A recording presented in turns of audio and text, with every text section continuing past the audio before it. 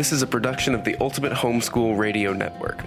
Welcome to the Homeschooling with Technology show. Your host, Meryl van der Merwe, loves using technology to streamline her life and to make lessons more engaging. She is a graduated homeschool mom and teaches homeschoolers at her local co-op classes and online at fundafundaacademy.com. Whether you are tech-challenged or someone who loves technology, this show is for you. And here's your host, Meryl van der Merwe. Hello, and welcome to the Homeschooling with Technology podcast. This is your host, Meryl van der Merwe.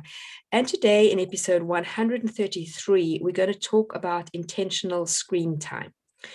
Now, as summer starts, I know many parents are struggling with kids who are perhaps excited just to spend a lot of time on their phones or on their computers or iPads, whatever they like to play on.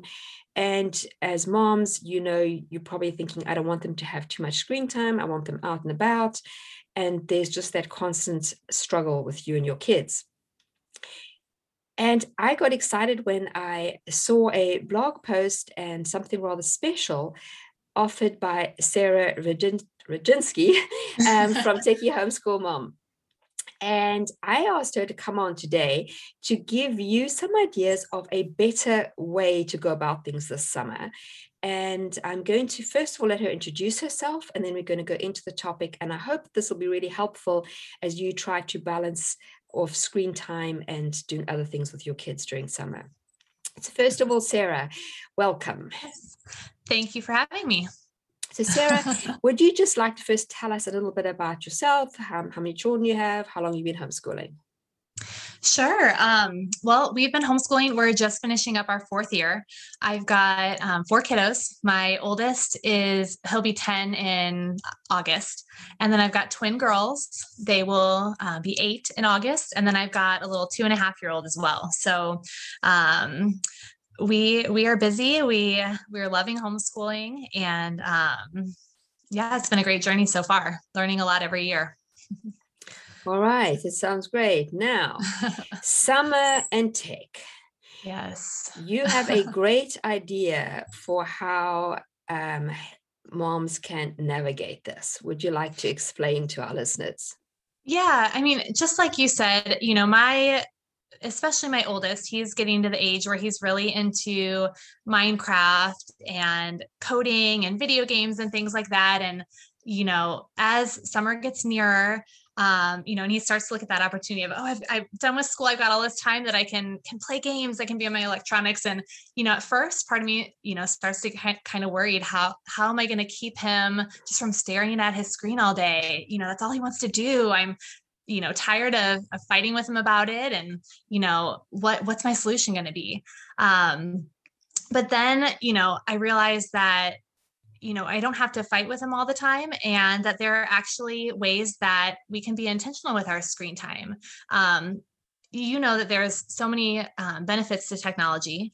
And we want to teach our kids who love technology to be creators and not just consumers, not just sitting there consuming technology all the time. So the idea is, instead of just fighting with our kids to keep them off electronics, what if we intentionally put them on? What if we intentionally give them ways to be on their electronics this summer? And, not only just to be on electronics, but to teach them and help them be creative and productive with the extra free time they might have. Right. So do you want to give us now, do you listen to the end of this episode? Because Sarah we'll kind of wrap this up with something that's going to really help you as moms. But do you want to just give us a couple of ideas of the sorts of things that parents can get their kids involved in being creators instead of just consumers? Yeah. So, some of my ideas, like I said, I've got younger kids. So some of the ideas, might sound like they're good for kind of upper elementary, early middle school, but really, a lot of these you could apply to older kids as well. One of the things that we've been getting into lately are audiobooks and finding ways to read online. I know during the summer, there's always lots of summer reading challenges. And my kids being a little bit younger, I sometimes really struggle with getting them to just pick up a book and read. And I know a lot of parents have that same struggle. We recently discovered a resource called Epic.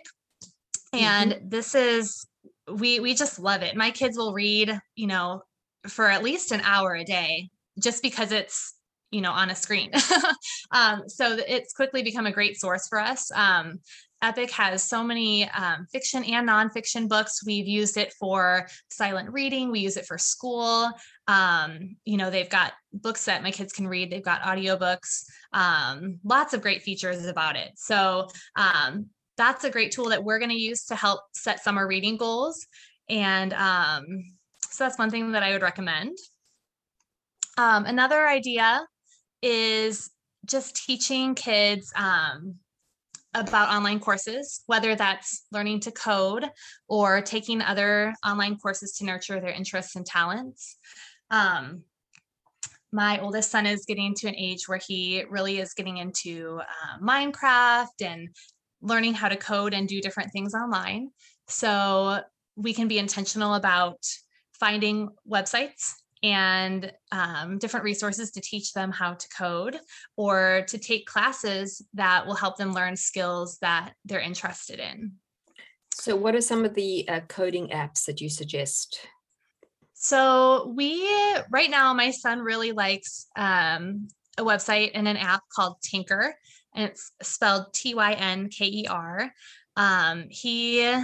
Right now we have the free version. They do have some paid options, but he's learning some different coding techniques on there. Also, we've enjoyed code.org. They have so many free courses and activities, and they've got options available from kindergarten all the way through high school as well, where kids can learn to make their own games, make their own apps, do computer drawings, or even getting into more advanced coding. So those are great resources. Also, Scratch is another one, and I know you'll put links to those in the show notes probably. Oh yes. Yep. Let me just stop now and say all the show notes can be found at homeschoolingwithtechnology.com. I will have all the links that Sarah mentions there. Perfect. Right, and show sponsor Fund Academy does have, we have an intro to game programming class, which actually uses Scratch and code.org as part of it, and some others as well. And we also have 5-week coding classes for Scratch and Python. The idea is that if students don't want to do like a full, it's when like you want to see if your kid's going to be into it or not, instead of doing a full semester, it's broken up so they could do it like over 3 summers and slowly work through so they can start the intro. So and Scratch, they can start definitely at a younger age than Python, which is a little harder.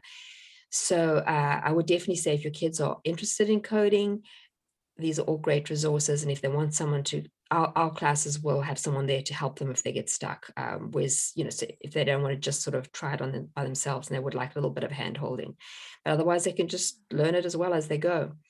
Okay, those are great options. So what do you have any other ideas for what people could be doing? Yeah, I mean, the last one that I'll just share is, I think sometimes, I find myself, if my son is playing a game or doing one of his coding activities, sometimes I use that as a time to go get some other stuff done. But I think over the summer it can be really important to use that tech time to bond with the kids. If they're playing their games or reading an ebook, it's a great time to just jump in with them and just bond over something that they're loving. Use some apps to learn how to make a movie together, listen to podcasts, or even take a course together. So I just think that would be a really great thing to do over the summer as well, when you do have a little bit of extra time. Right. As people who've been listening to the podcast for a long time know that I used to game with my kids. I love that. I know. We used to sit in games. So we did a lot of adventure type games together. This was like many years ago. And I wasn't homeschooling then. It was back in South Africa. And then when we were homeschooling too, we would game everything from the Nancy Drew games, those kind of things. But I found a lot of them that were more educational. Okay, so now let's get to what you can offer to help parents do this summer. Yeah, so we're just running a really informal, and we say we are, through my blog and our Facebook group, I'm running a really informal challenge where every week I'm going to email out a different idea for a way that you can be intentional with your kids. So it'll be just like the ideas that I shared today, but we'll do one a week throughout the summer with a different idea where you can get your kids intentionally and deliberately digital over the summer and just show them different tasks, different projects that they can use, throughout your homeschooling, or even as they get older and they're going to use that, just throughout their lives. So, yeah. So what age will this be good for? I think, probably upper elementary through middle school. But there will even be some suggestions, that high school can do. But yeah, I would say upper elementary, middle school mainly. This is going to be free, correct? Oh yeah. Yeah. Well, like I said, it'll be informal. I'll send out ideas of different activities through email, and then I'll also be posting them in our Facebook group. And I would love for parents to be able to comment and support each other and give examples of what they're doing to be intentional with their tech time this summer. Okay, so Sarah's Facebook group is Techin, Techin, Your Homeschool. It will be in the show notes, but just in case you just want to remember, so it's Techin, Your Homeschool. And then her actual website is Techie, Techie, techiehomeschoolmom.com.